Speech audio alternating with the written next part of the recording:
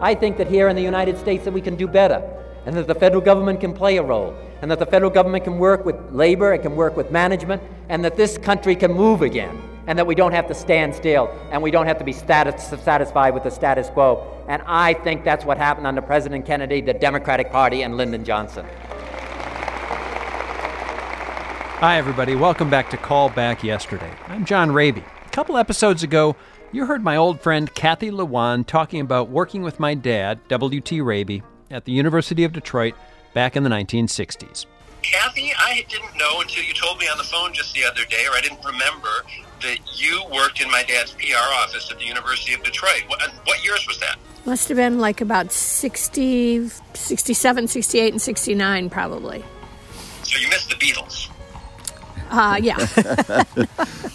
But we saw Bobby Kennedy there. Thank you. Thank you. Thank you very much. Thank you. That tape of RFK came from my dad's huge archive, which includes pretty much anybody who came through Detroit in the 50s and 60s, from Robert Frost to Robert Kennedy, from Dick Gregory to the Beatles. And I thought lots of you might like to call back the yesterday of 1966, when Robert Kennedy came to town. I've got his whole speech on tape, and we're going to listen to it.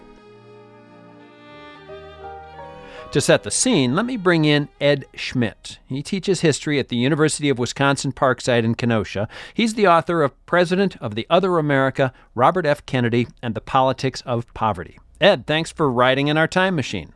Thanks for having me along, John. So I sent you this tape a few days ago, and you listened to it. Had you heard it before? No, I had not heard that particular speech before.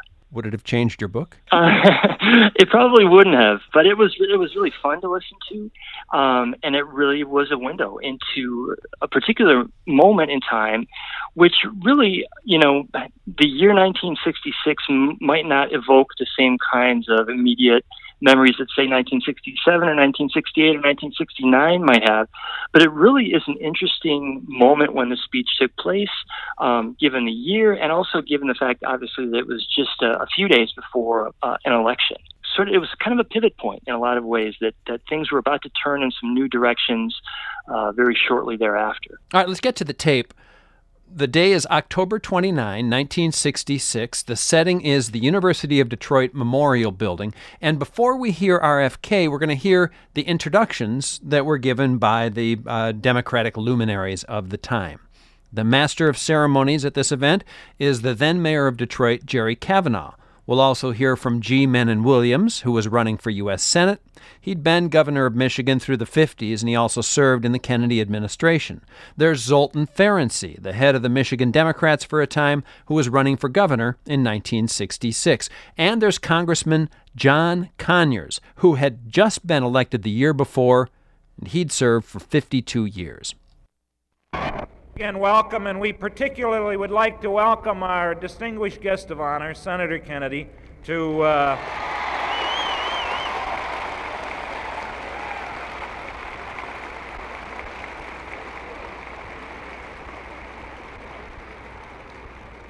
Senator, we're delighted to have you here in the city that Ralph Nader made famous, and we assure you of a most warm, gracious welcome.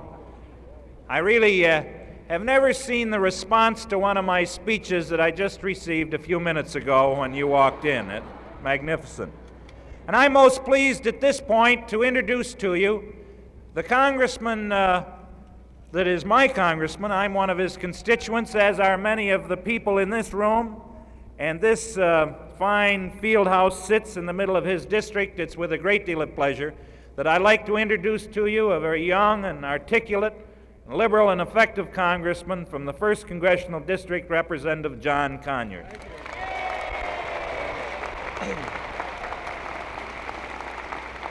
Thank you, Mr. Mayor. To our next governor, Zoltan Ferenczi, to our great and wonderful Governor G. Mennen Williams going to the Senate, to our magnificent congressional delegation that's with me today, friends, Americans, Democrats, all, I'm very, very pleased that this occasion would occur in the 1st Congressional District.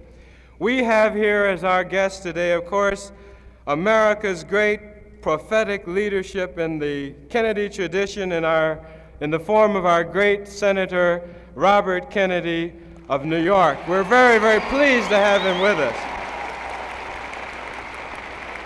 But what's more important is going to be what we individually do here after we leave this great university today. Whether we're going to take the message of the Democratic Party and of the 89th Congress of the Great Society program to each of our friends, each of our neighbors, and make America what it ought to be. You know, I've just heard a very great phrase that it seems to me sums up what brings all of us here today. It was said a number of years ago by Thomas Wolfe. So then, to every man his chance, to every man his golden shining opportunity, to every man his right to live, to work, to be himself, and to become whatever thing his manhood and his courage would combine to make him. This is the promise of America, and this is the promise of all of our great candidates here today. Thank you very, very much.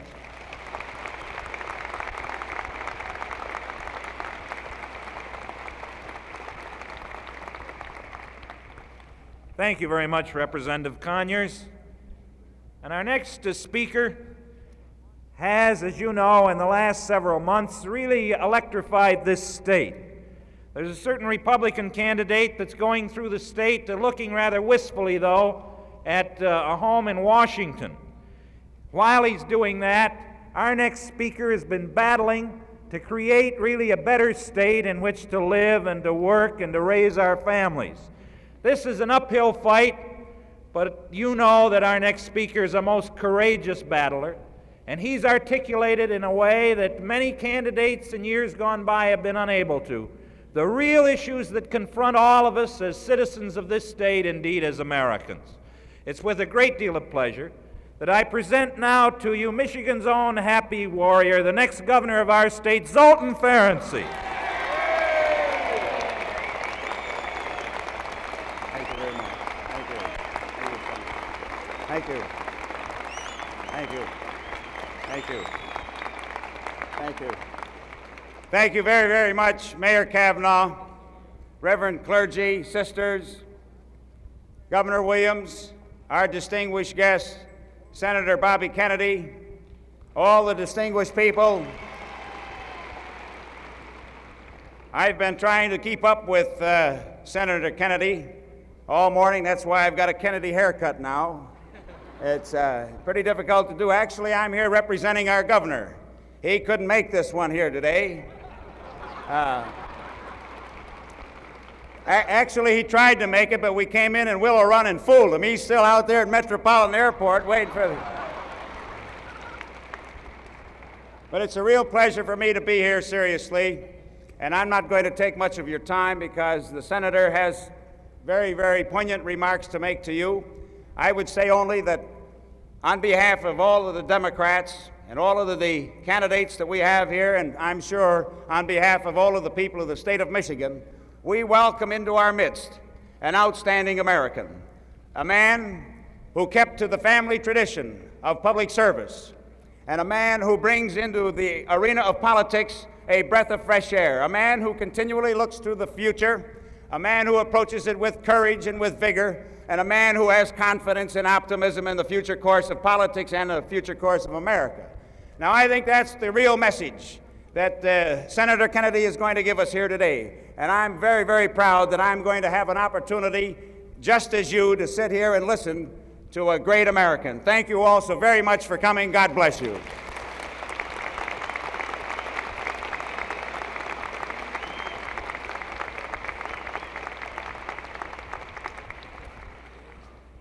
Thank you very much, Zoltan. I said a few moments ago something that certainly probably bears some repetition, and that is that today, at this point in time in America, we need, above all else, men of great vision and great leadership in the United States Senate. And I think here in Michigan we're indeed most fortunate because we will have the opportunity on November the 8th to cast a vote for our next United States Senator in behalf of a man who has demonstrated for many, many years the outstanding vision and great qualities of leadership which he obviously possesses. I don't have to repeat his many years of dedicated public service and the things that he was doing politically when they weren't too fashionable to be done, but I think that really and truly the eyes of the country are on the state of Michigan. For what we do here will have a most profound impact upon not only our lives in Michigan, but upon the lives of many people throughout America. And I don't think we as citizens of this state can afford either to let ourselves down or let this man down by not making sure that he is elected as our next United States Senator. It gives me a great deal of pleasure now to introduce to you the great candidate and the great Democrat, G. Mennen Williams, our next United States Senator. Nice to see you. Thank you.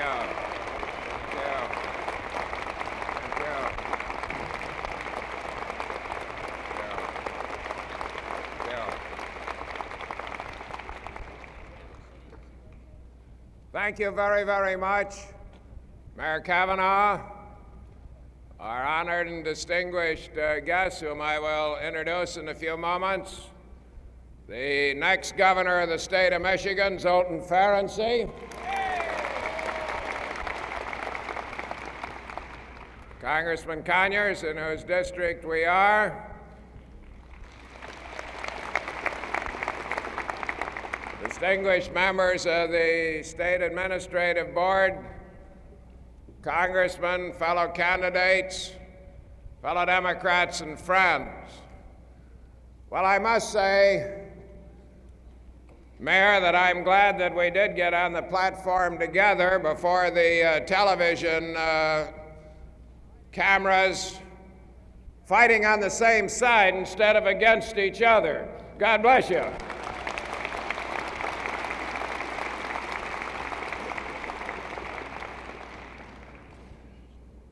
Today, it's been tremendously exciting traveling with our guest of honor because he brings back to us an echo of something that we in Michigan felt very strong. And that was in 1960, a man who was destined to become one of our greatest presidents pledged to the American people that he would get our country moving again. And you and I know that in the years that followed, the United States moved ahead in every area of our society. And it was that forward-looking, progressive attitude that made the blood of all Americans tingle.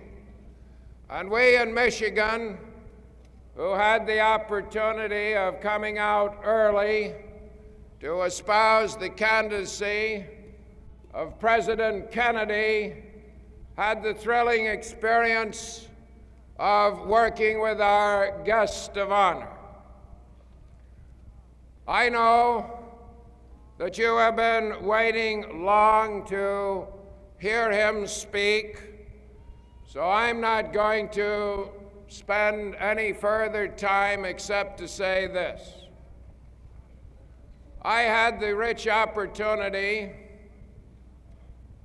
in working in the State Department to work with our guest of honor when he was Attorney General. And I can tell you that as Attorney General, his mind was not limited to the somewhat comprehensive problems of the Department of Justice, but he had a universal grasp of everything that was going on in our country and throughout the world, and even the African continent, received his personal attention. And as he went on to the Senate, he followed his interest in the freedom and development of people who were less fortunate than ourselves. And he comes here today in that great spirit of interest in people and in freedom and in a better life for all of the people, not only of the United States, but of the entire world. And so it's a great honor, a privilege to present to you, because the whole world knows him, the senator from New York, our own dear friend, Bobby Kennedy.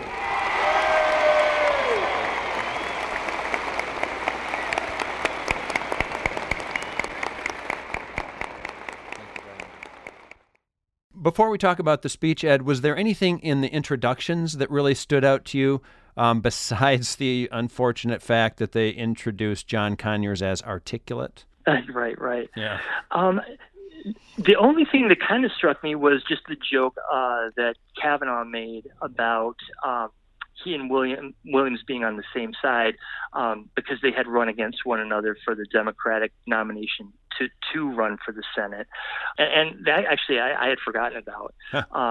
But aside from that, it seemed like pretty standard fare in terms of the introductions. And nice and short. Yeah, for sure. This was not a boring, I think they kept everybody to like 2 minutes. G-Men and Williams is a lot more boring than I expected he'd be. Right. Yeah, because, people, a lot of times you hear stories about him, and apparently, people had a lot of affection for him as a politician, but as a speaker, he was fairly two-dimensional. Yeah. Where was Robert F. Kennedy in 1966? I mean, he was a senator, but what was he doing at this point? Was he barnstorming? Yeah, full-on barnstorming. I mean, really the fall, the September and October, right up to Election Day, that's what his main job was flying around the country in key states and key parts of states to try to campaign for Democratic candidates. And he was in higher demand as someone who was going to advocate for you than any other Democrat in the country. He was at the peak of his popularity. Many of your listeners may know or remember that he was first elected just 2 years earlier, and he didn't really win by an overwhelming margin when he was elected to the Senate in New York. But he really parlayed his election into establishing himself as a national figure and started to create an image and a stature that could stand on its own even apart from the legacy of his brother. So he was really at the peak of his popularity at this moment when he comes to Detroit. And yet you'll hear in the speech, and I promise everybody we're going to play it, but I just wanted to give you the proper groundwork here. You'll hear in the speech many times he refers to JFK. I assume then that was standard. He knew that they wanted to hear him talk about his slain brother, the martyr who was JFK. Very much so, yeah. And you could really, over the course of, when he was running himself in 1964 up through 65, 66, gradually, and again, your listeners could maybe feel like it's difficult to imagine how he would invoke him more than he already did. He talked about his brother less and less as time went on because he was, again, sort of standing on his own 2 feet as a political figure. But certainly the currency of kind of the blessing of the martyred president was something that any Democrat would want to have had bestowed upon them if they were running for office in 1966. And Robert Kennedy knew that as well as anyone. Okay, now let's turn it over to Robert F. Kennedy. Again, this is October 29, 1966 at the U of D Memorial Building. Thank you. Thank you. Thank you. Thank you very much. Thank you.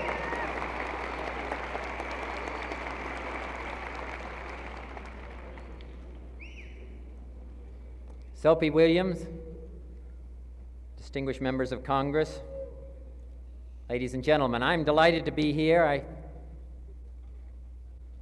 Most of these trips, as one travels around the country, one stands on one's feet and says something nice about somebody else, and usually it's so rushed nobody can say anything nice about me.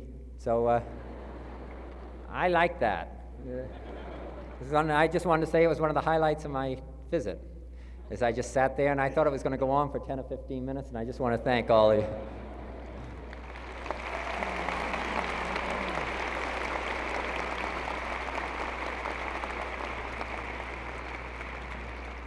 One of the major reasons that I wanted to come to Michigan, it had been scheduled at an earlier date, but one of the major reasons I wanted to come to Michigan was because of my high regard for Menem Williams.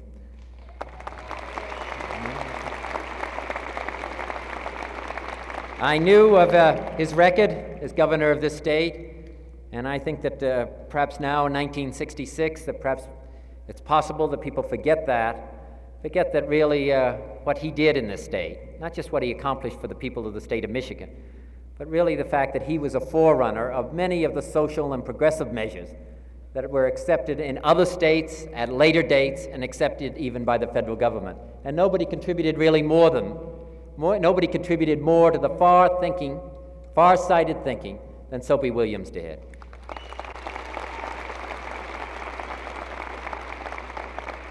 If we talk about taking an interest in the poor, we talk about taking an interest in those who are deprived, if we talk about taking an interest in those that are handicapped, or those who are discriminated against, or we talk about making an effort to ensure that everybody has a decent education and everybody has a decent job, then I think we think of Menem Williams and when he was governor of the state of Michigan. I don't come to the state of Michigan to tell people in the state of Michigan how to vote, but I do come to the state of Michigan to tell you how highly regarded Soapy Williams is and how badly he's needed in the United States Senate.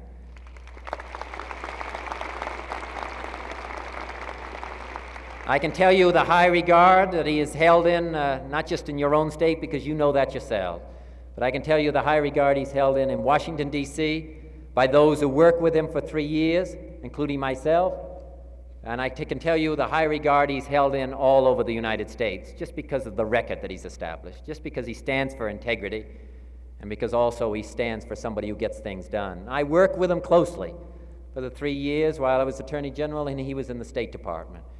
And I know how highly he was regarded by all those who were associated with him in the State Department, and the feeling of affection and admiration that President Kennedy had for Menem Williams.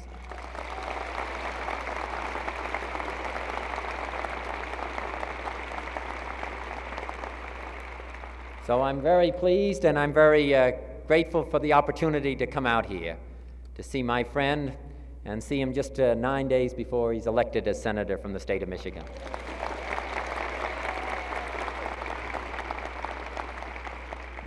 And then I might add, I'm glad to see him because it means that there'll be somebody who will have less seniority than me in the United States Senate, who's a Democrat.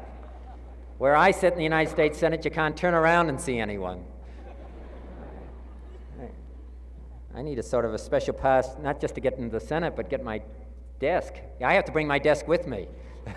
So when Menem Williams comes, we're going to trade places, and I'll be able to wave to him in the back seat. So I'm delighted. And I'm very, very pleased to have an opportunity to support an old associate whose name is well known to us all, Zoltan.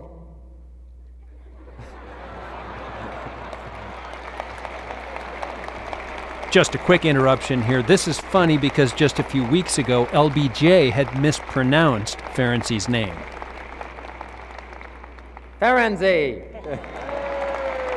That shout? I'm pretty sure that's my dad's voice. I know it. We were talking about names in the car as we went along, and I told him how fortunate he was to have a name like that. It stood out. And I had to stumble over just with me, it's just an ordinary name. You know, that he's very likely going to be elected. He's going to be elected anyway, but he's very apt to be elected just because of his name. Because everybody will know the name by the time.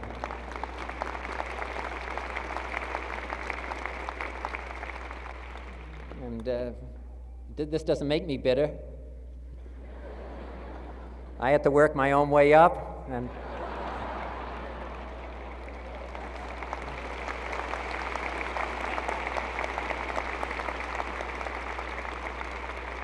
I'm pleased because you learn a lot as you have to, you start out with nothing, and then gradually people recognize your ability and your, I mean, as long as you brought the subject up, I mean, just think, in 1951 I was an attorney at the Department of Justice, and then hard work and diligence and integrity and honesty and knowledge of the law, finally I became Attorney General.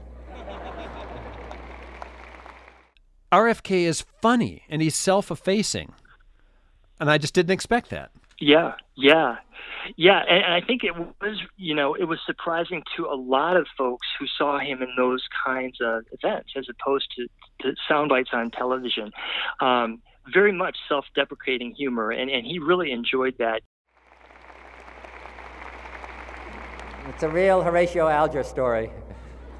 But Zoltan Ferenczi is going to be the next governor of the state of Michigan, so I was delighted to have an opportunity to come out and see him and talk with him so that we can work together, the state of New York and the state of Michigan. As he told me, and as we discussed, he's run, I suppose, the best run campaign across the United States, because he's worked his campaign in such a way that he didn't peak too early.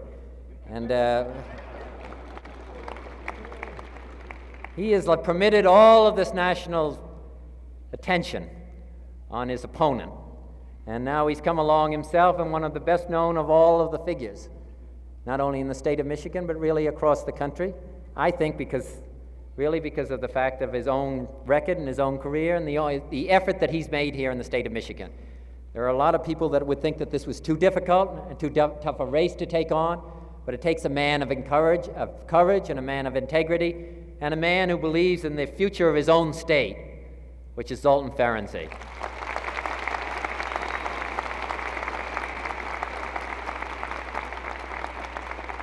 As he's gone around the state, he's talked about the problems of the future, not rested just in the past, but he's talked about the problems of the future and what can be done for the state of Michigan and what a difference the state of Michigan can make across this country and across this world. I think you should be very proud to have him as the candidate for governor.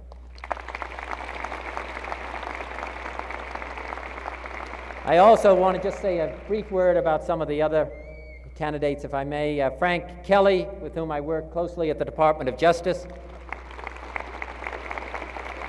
who if you just stand up, Frank, so we could all get a chance to look. While I was Attorney General of the United States, I worked closely with him. Nobody was harder on organized crime, and nobody made more of an effort than Frank Kelly, and I just want to say how pleased I am. And John Brough, who was the counsel of the Labor and Education Committee, who's running for lieutenant governor. And again, I don't think because of the experience that he's had, that there is anybody that knows about education, knows more about education, knows more about the problems of labor, knows more about the social problems that are affecting this country than John Brough. So I'm very pleased that he's running. And Jim Hare, your candidate for Secretary of State, who I've been most pleased to spend the day with. And Congresswoman Griffith, who I've served with and who's made who's well known, I know, just not only in the state of Michigan, but was very well known in the Congress of the United States, and I'm very pleased to be with her today.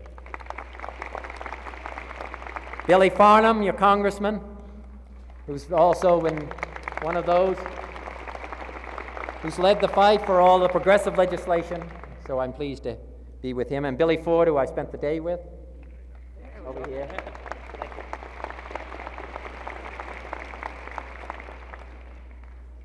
And John Connors, who we've also traveled with.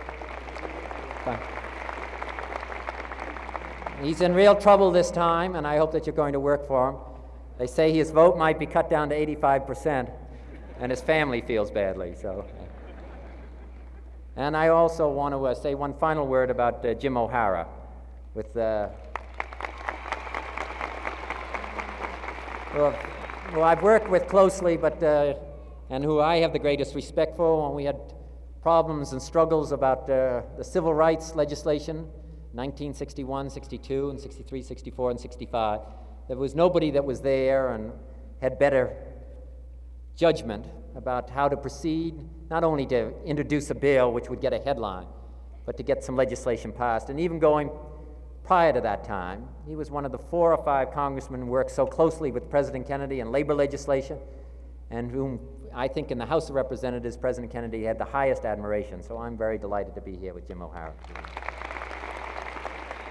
Was Michigan more important politically then than it is now?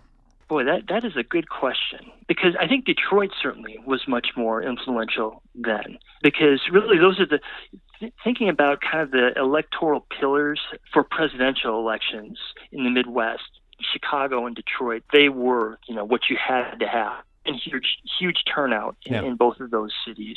And certainly Mayor Daley, once he becomes mayor in Chicago, delivers that fairly consistently. In Detroit, it's not quite as consistent. And things will shift, obviously, in Detroit very significantly in the next year plus. With Detroit's own riots happening in 1967. Exactly. So I'm delighted to be here in the state of Michigan. As Soapy Williams said, state of Michigan was an early supporter of John Kennedy in 1960. And with your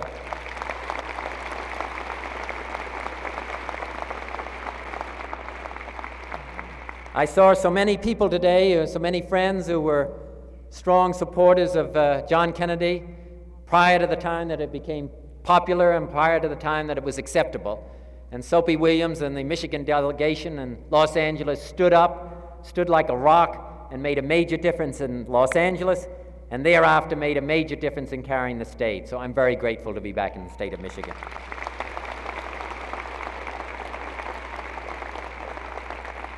Woodrow Wilson once said, "What is the use as a great political party unless it has a great purpose?" And I think that's really what we demonstrated in 1960. I don't think that President Kennedy or Soapy Williams or the Democrats here in the state of Michigan came to the people of Michigan or came to the people of the United States and said, you follow us.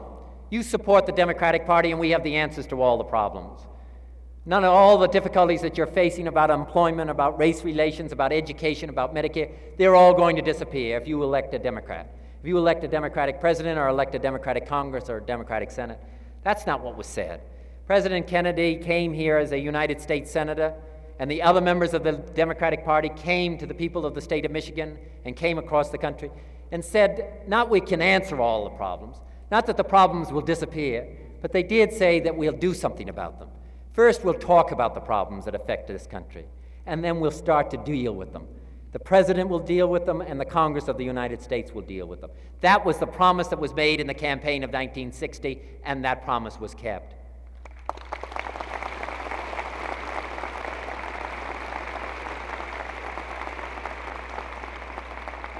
I think sometimes as I travel around the country now that people forget the great problems that faced this country in 1958, 1959, and 1960, and the recession that was taking place.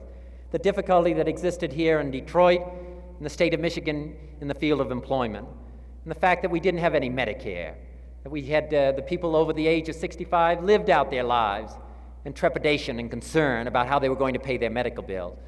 Well, after John Kennedy was elected President of the United States, and we had a Democratic Congress and a Democratic Senate, and then continued so ably and so brilliantly by Lyndon Johnson in 1963, and when he was reelected in 1964, we now have a different country.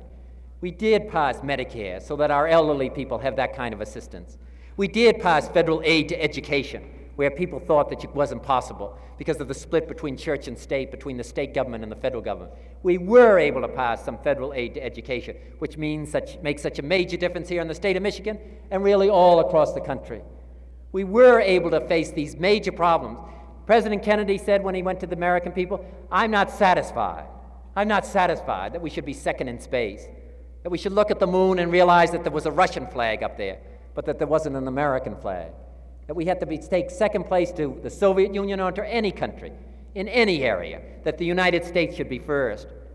He said to the American people, I'm not satisfied that we should be the slowest growing industrial nation in the world, that we should have such a high rate of unemployment. I think that here in the United States that we can do better, and that the federal government can play a role, and that the federal government can work with labor, it can work with management, and that this country can move again, and that we don't have to stand still, and we don't have to be satisfied with the status quo. And I think that's what happened under President Kennedy, the Democratic Party, and Lyndon Johnson.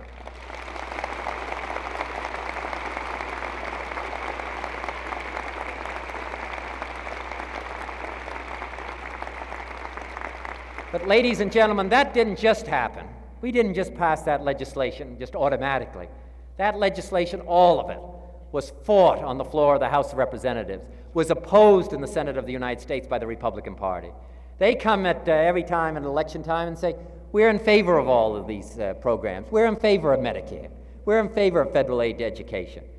We're in favor of the policies to get our economy moving again. We're in favor of the space program. But if you look back and during the 1950s, they weren't saying that. And if you look at their record in the 1960s in the Congresses the last 6 years, you'll know they didn't say that, and they voted a different way. That's why we need Democrats.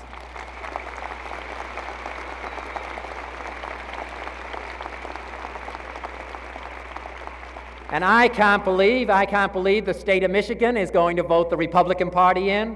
I can't believe you're going to vote for anybody but Soapy Williams. I can't believe you're going to send a Republican to the Senate of the United States and offset all the good work that Phil Hart does. That you have a Democrat there that's voting aye, who's going on the floor of the United States Senate and saying these are the bills we want, this is the kind of legislation we want, and over on the other side of the aisle you have a Republican who's saying no, we don't want that. I think you want two Democrats and Soapy Williams on the floor of the United States Senate who's fighting for that legislation.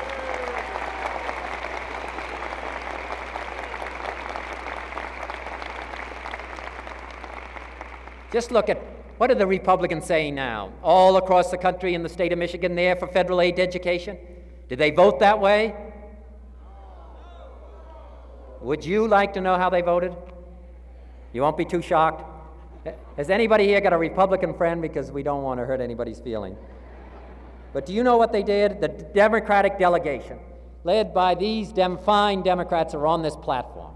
The Democratic delegation led the fight on the floor of the House of Representatives for federal aid to education. Do you know where the Republicans were? They were on the other side. They were fighting against federal aid to education. They fought against it under President Kennedy when he sent his legislation up. They fought against it when President Johnson sent his legislation up. And if it wasn't for these Michigan Democrats, and Democrats like them all over the country, we wouldn't have federal aid to education at the present time.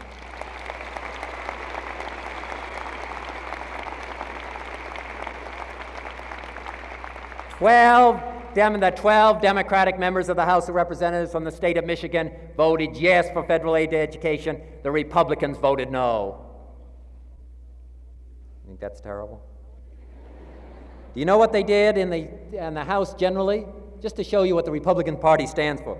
Republicans were 35 to 96, 3-1 against federal aid to education. On Medicare, the Republican Party in the House of Representatives, again, over the opposition of these Democrats who were all in favor of Medicare, the Republican Party was 65 to 73 against Medicare in the House of Representatives. In the housing urban development, again, the Republicans were unanimously, the Republicans from the state of Michigan were unanimously against the housing and urban development, and the Democrats were unanimously in favor of it. And in the Republicans generally, in the House of Representatives, only 9 of them voted in favor of the Department of HUD, and 118 voted against the Department of HUD. Nobody knows more than Jerry Cavanaugh, one of the outstanding mayors of the United States. Nobody knows better than he.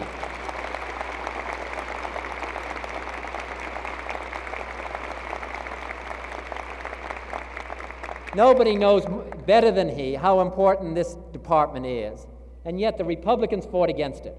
When Jerry Cavanaugh came down and appeared before the Congressional Committee, and I might add, no witness made a better impression on the Senator of the United States than did he.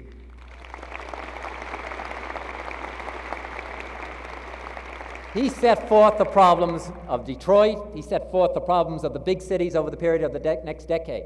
And the point that he stressed again and again, and which has to be realized and recognized all across the United States, is that if the cities are going to move forward, if our urban development is going to take place, there's going to have to be a close working relationship with the federal government. And that's what the Republicans have failed to recognize, and that's why we need Soapy Williams in the United States Senate.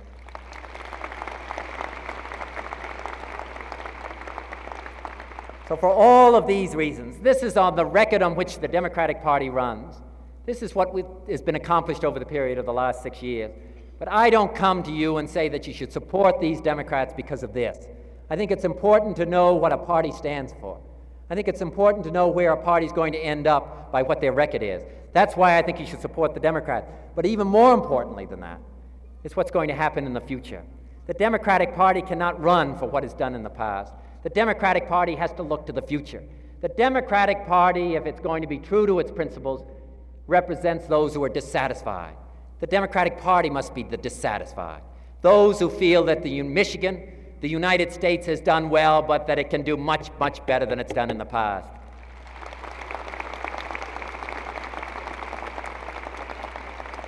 The Democratic Party has to recognize our own problems, the problems of races living together, the problems of urban growth, the problems that still exist in the United States of poverty, the problems of our elderly people, and our responsibility all over the globe. To feel the giant agony of the world and more like slaves to poor humanity, labor for public good. That's what Tennyson said in Ulysses, and that's what has to guide the Democratic Party. Our own responsibility all over the globe, whether it's in Southeast Asia or Africa or Latin America. People there, as in the United States, are dissatisfied when they can't lead a proper life, when they see that their children have not enough to eat or no schools to go to, or go to Northeast Brazil, as I have, and visit small villages there and realize that 7 out of 10 children die before the age of 1. Or visit East Africa, as Menon Williams has and I have, and go to Tanzania and 97% of the people are illiterate. Or visit Ethiopia, where the life expectancy is 35 years, or where the average yearly income is $40 a year. You wouldn't be satisfied with that. I wouldn't be satisfied with that. The people that living in those parts of the world are not satisfied with that, and they are looking to the United States, and we have to provide the leadership.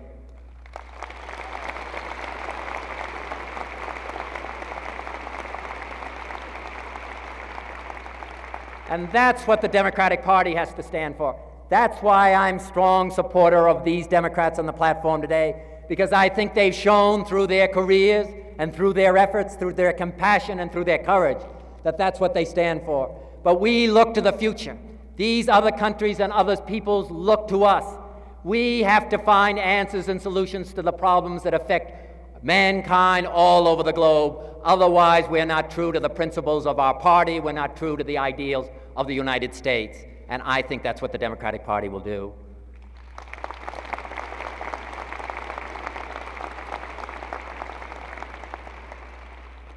George Bernard Shaw once said, "Some people see things as they are and say, why? I dream things that never were and say, why not?" I think that's what's going to guide the Democratic Party and Menon Williams. Thank you very much.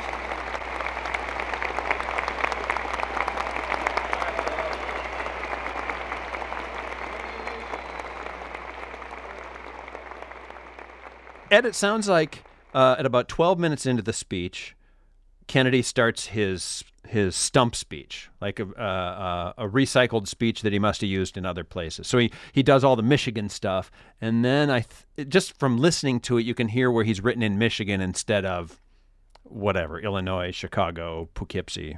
You think that's right? Sure. Just for our listeners, it's the point where he starts talking. He starts with the Woodrow Wilson quote about political parties. Yeah, definitely. Like I said, he was. It was kind of a turnstile for him in terms of democratic events, and so yeah. Heading into that section where he talks about the difference between the two parties and how the Democrats want to invite debate on things, and yet they tend to get things done more than Republicans who hedge, and very much that was kind of the standard message that he delivered, along with kind of the lofty rhetoric about, why he was proud to be a Democrat. And in other speeches, he would talk about, his brother and why he was proud to be part of the oldest party in, the civilized world. That was definitely a jumping off point. Did, hearing him talk about the Democrats as looking to the future, was that'd be common now. Was it common then? Is that how they were known? I would say so, which is interesting because they had been in power. And so that was the perilous kind of road to walk, that you'd been in power, you are the status quo, and yet you're claiming to be the party that is continuing to push for change, whereas the more natural argument is to say, well, change would be getting other folks elected, right? So it was that was the Kennedy brand, was always striving and pushing against, doing the things that are hard, going to the moon and all that sort of thing. So Kennedy was the best salesperson for that kind of message. But obviously, as things turned out, it wasn't, the message itself wasn't strong enough to hold those majorities. Spoiler alert, G. Menon Williams loses his Senate race to Bob Griffin, and Zoltan Ferenczi loses his gubernatorial race to Bill Milliken. The outcome of the election was pretty eye-opening for a lot of Democratic officials across the country, because I guess we talk about sort of wave elections, and the Republicans made pretty huge gains in Congress, both houses of Congress. I think they won like 47 seats in the House and picked up several Senate seats. They didn't take control of either House of Congress, but the Democrats had huge majorities for several years in both houses of Congress. They also picked up state houses. And so it was a real warning sign to Lyndon Johnson and to liberals across the country that something was going on that was maybe beyond what might be expected in a midterm election, where usually the party in power loses some seats. And this was also after a year where Lyndon Johnson had accomplished, pretty much everything he said he would in terms of great society legislation, social welfare legislation that dealt with education, medical care, Medicare, and a lot of legislation that furthered the war on poverty that he had started the year before. So he really had kind of the resume that you would expect that maybe they would have bucked the tide of the party in power losing. So the other real X factor in terms of developments in 1965, the previous year, was really an urban rebellion in the Watts section of Los Angeles, which lasted for days and caused a tremendous amount of damage and lost lives. And so it was a real, the kind of event that made a lot of people who had been sympathetic but maybe not passionate about Johnson and the liberal agenda wonder, they passed all this legislation, but yet African Americans seem to be still really unhappy. Maybe we're not going in the right direction here. And so it's the discussion of something that people started to call the backlash, which was basically white folks who started to get angry about all the social legislation that was meant to deal with the historic inequality for people of color, started to feel like, well, not only is this maybe not a good investment, where am I in all this? And so this election takes place kind of in the midst of that kind of a dynamic. He also talks a lot about federal aid to education, Medicare, and HUD. Were those new concepts at that point? They were, which is interesting for us. We've been listening to those kinds of debates our whole lives, but all those things were new. The only federal aid to education before the mid-'60s, there had been a bill that Eisenhower had signed into law, which really revolved around science education in the midst of the space race and the arms race with the Soviet Union during the Cold War. But there was things got stickier with education in the mid-'60s, where with federal funding, could it go to religious parochial schools? How would that be handled? So that was new, and certainly federal involvement in medical care was new. So Medicare and Medicaid were brand new programs, and those had always been stridently resisted. in Congress, and so that was new. And HUD was a brand new agency at that point in the mid '60s, and so federal involvement in things like housing policy was new too. Who was the speech for? Was it a pep rally for Democratic officials? It's not a giant crowd who's there. Yeah, that's a great question because it's kind of multiple constituencies. Certainly, the real benefit of Robert Kennedy being at your event was it was going to get national news coverage. I mean, wire services carried everything that he did. So even though this was a Michigan election, this got national coverage. I'm sure there were snippets of the speech in papers across the country. So there is a national constituency to it. There's also certainly what's going on as immediately locally as possible in terms of the Detroit voters and trying to get out the vote. But also statewide, where the whole state was more in play than the city of Detroit certainly was in terms of, the two parties battling it out. I mean, the city of Detroit was solidly Democratic, but obviously the statewide, the Republicans were more than competitive and were regular, election victors. So he was speaking to a lot of people. And one of the things that was really interesting to me, and again, is fairly representative, is speaking at a Catholic university. The University of Detroit, like many major cities across the country, has a significant Catholic university. It's the intellectual center for Catholics in the state, oftentimes. But what oftentimes got discussed, especially in the '60s, at kind of the high tide of Vatican II, was social welfare kinds of issues, because Catholics were just identified with that. So a lot of what your listeners will hear in the speech is what the candidates contributed on issues related to social welfare. Yeah. Well, I want to thank you for joining us, and I want to alert our listeners that I'm hopeful that when you finish your book on Dick Gregory, that you will join us again, because I've got tape of Dick Gregory, too. I would love to. And we'll laugh even more, for sure, at that topic.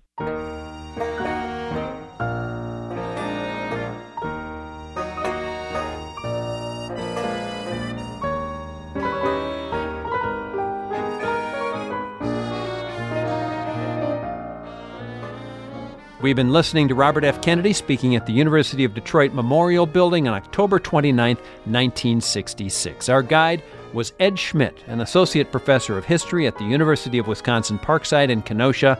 He's the author of President of the Other America, Robert F. Kennedy and the Politics of Poverty.